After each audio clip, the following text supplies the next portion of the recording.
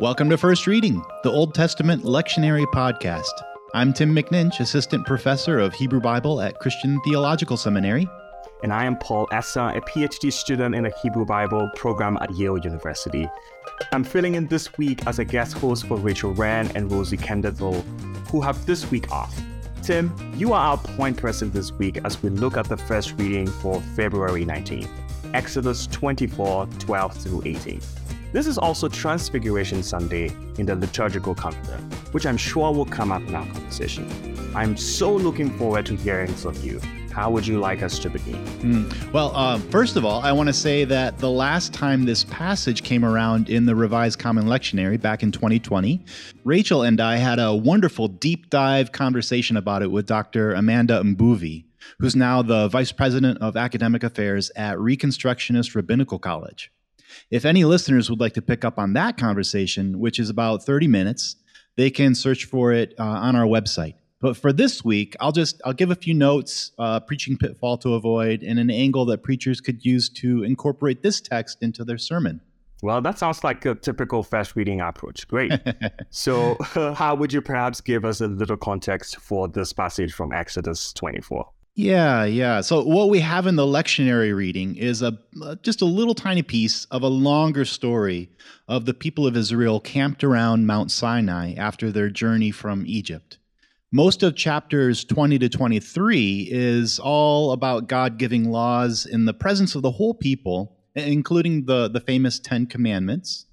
Then at the beginning of chapter 24, a smaller group of leaders, Moses, Aaron and his sons, and the elders of Israel are invited up the mountain to share a sacred meal and to see the God of Israel. Wait, they saw God? Are you sure?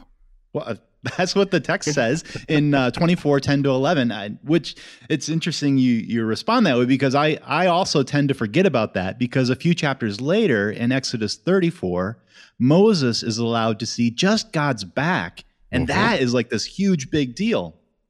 But sure enough, back here in chapter 24, 70 of the elders, the priests, and Moses all lay eyes on God. And it says that despite this, God allowed them all to survive. That is so strange. What do you make of it, Tim? Well, we're on a bit of a rabbit trail here, but my best guess is that this is an artifact of the editorial process by which these biblical texts were written and compiled and passed on. These couple verses here switch to the name Elohim for God, whereas the rest of the story uses Adonai, the tetragrammaton. That's right. This is one of the reasons, though there are others, that we can tell that there's multiple authorial voices at work here. The text later in Exodus may come from a voice that really elevated Moses as a unique mediator with God. But this text back here in chapter 24 comes from a voice that saw the priests and the elders as collaborators with Moses. And it's even possible that this is a way of commenting on Moses' encounter with God, saying, Moses saw God's back in that amazing theophany, but you know what? The priests and the elders saw God too. So let's not get carried away with how great Moses is. Well, you make it sound like the authors and editors of Exodus are having a conversation with each other. Yeah, that's actually exactly how I see it. And the work of interpretation then is to kind of eavesdrop on that combo and see what sense we can make of it. That's fascinating. But I should bring us back on track. We haven't gotten to 24 verse 12 where the lectionary text begins. Yeah, that's right. So we pick up the story as Moses is called to leave behind the others and to go up the mountain, though it does say that Joshua goes with him. And Moses enters this fiery cloud atop the mountain and receives further instructions from God, it says, for 40 days and 40 nights.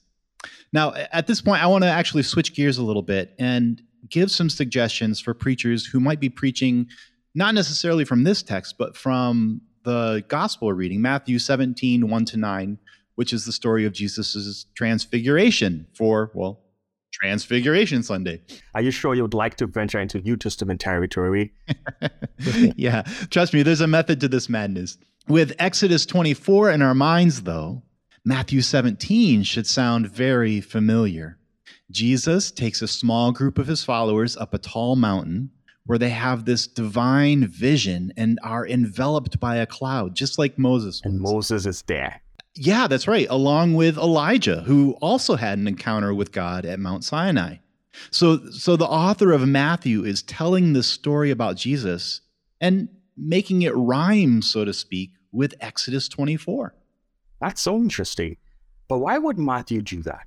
What does Matthew want his readers to pick up on by making the scene look so much like Exodus 24? Yeah, that's exactly the right question, Paul, because the point of Exodus 24 isn't so much the focus on Moses as it is the result of Moses' encounter with God on the mountain. There, God reveals to Moses all the instructions that will shape the people of Israel as the people of God. God, in a way, gives Moses the charter for how to be God's people. And all the smoke and fireworks is really just to identify and kind of credential Moses as the one who's authorized to report these words from God to the people. Yeah. And it's the same deal in Matthew 17. The point of this transfiguration is not so much about the identity of Jesus as like the second person of the divine Trinity, though you can find that here if you want. The main point, though, is that this mystical experience atop the mountain identified Jesus as someone who's authorized to speak for God, just like Moses, the mediator of the Torah, just like Elijah, the prototypical prophet. That's why when we hear the voice of God, it says, listen to him. In other words, this guy speaks for me. Yes, exactly. So let me just be clear about this. You are saying that the Transfiguration is not about Jesus' divinity? I don't think it is. At least I don't think so today. Ask me again in 3 years, and maybe I'll have changed my mind.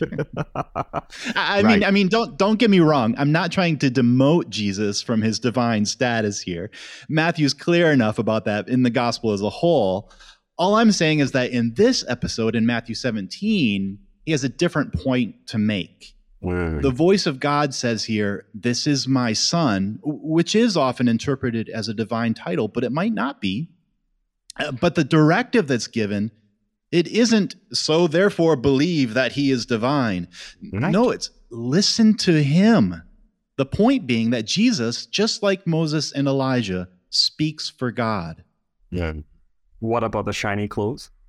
Well, yeah, Moses eventually came down the mountain and his face shined like a light bulb, so much that they made him wear a bag over his head, but no one thought that that made him God. Again, it was part of the signs that he was authorized to speak on God's behalf. And so Jesus' transfigured appearance in the sight of his disciples, I think, made the same point. It's a credentialing scene.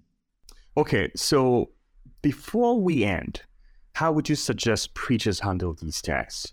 Do you have pitfalls to avoid? I can foresee a lot. Or a possible sermon angle to propose? Yeah. So as far as pitfalls go, I've sort of been dancing around the main pitfall I see here, which our regular listeners can probably predict. Please don't interpret the transfiguration of Jesus as a kind of Christian supersessionist proof text. As in, Moses and Elijah were great, but now Jesus tops them both. Or Torah and prophets predicted Jesus, but now he's here, and his words are so much better than theirs. No, don't do that. If anything, Matthew 17 is drawing a comparison between Jesus and Moses and Elijah. It's saying that Jesus belongs in their company. He's authorized to speak divine words just like they were. It's not about superseding or replacing Moses and Elijah. It's about Jesus operating in continuity with them. So if you're preaching the Transfiguration and drawing connections to Matthew's patterning of the story after Exodus 24, I would encourage you out there to be explicit about that sense of continuity with the Torah and the prophets that are in this text. Because the alternative, that supersessionism, is sort of the baked-in default for many Christian readers and has had violent consequences for our Jewish neighbors, even to this day. That's so important to emphasize. Speaking of like Christian-Jewish relationships, and what about preaching angles? What would you advise? Right. If I were preaching Matthew 17, the Transfiguration story, I would definitely back up and tell the story of Exodus 24 so that my congregation could see how Matthew has Jesus kind of cosplaying the scene from Exodus, right? And I'd hit that note of continuity explicitly, as I just said. But where I would drive toward is that divine imperative in Matthew 17:5, which is Matthew's own punchline in the scene, I think. Listen to him. If Jesus really speaks for God, then his words should be a regular part of the Christian diet. Oh, yeah. I think so much Christianity is kind of doctrinal. It's about believing certain things about Jesus. But the command here is to actually pay attention to what he actually teaches. Just as the result of Exodus 24 was this instructional Torah that helped Israel know how to live as the people of God, the result of listening to Jesus' teachings is an instruction for how to actually live as Christians. If hearers leave your sermon on this passage asking, well, then what did Jesus say? Then you've done your job very well, my friends. Of course, that's not the only way to go with this text, but that would be my recommendation. Well, like very few sermons end with a question, but ending with a question is like a good way to end it, I guess. Well, I think that's the right notes to end the episode on. Thanks so much, Tim, for bringing those texts together and helping us get a better sense of them in their own context. Of course. And thanks to you, Paul, for filling in as our guest host these past few weeks. It has been my pleasure. Okay, Fast Reading folks, you know the drill. You can find back episodes of the podcast on the website fastreadingpodcast.com, and you can get access to new episodes by subscribing there or wherever you get your podcast. You can follow and interact with the podcast on Facebook as well, and I know our hosts love to get feedback and conversation in the comments there. We hope that your 2023 is off to a great start and look forward to being with you each week here on the podcast. Until the next opportunity to be together, I am Paul Essa. And I'm Tim McNinch. Have a wonderful week.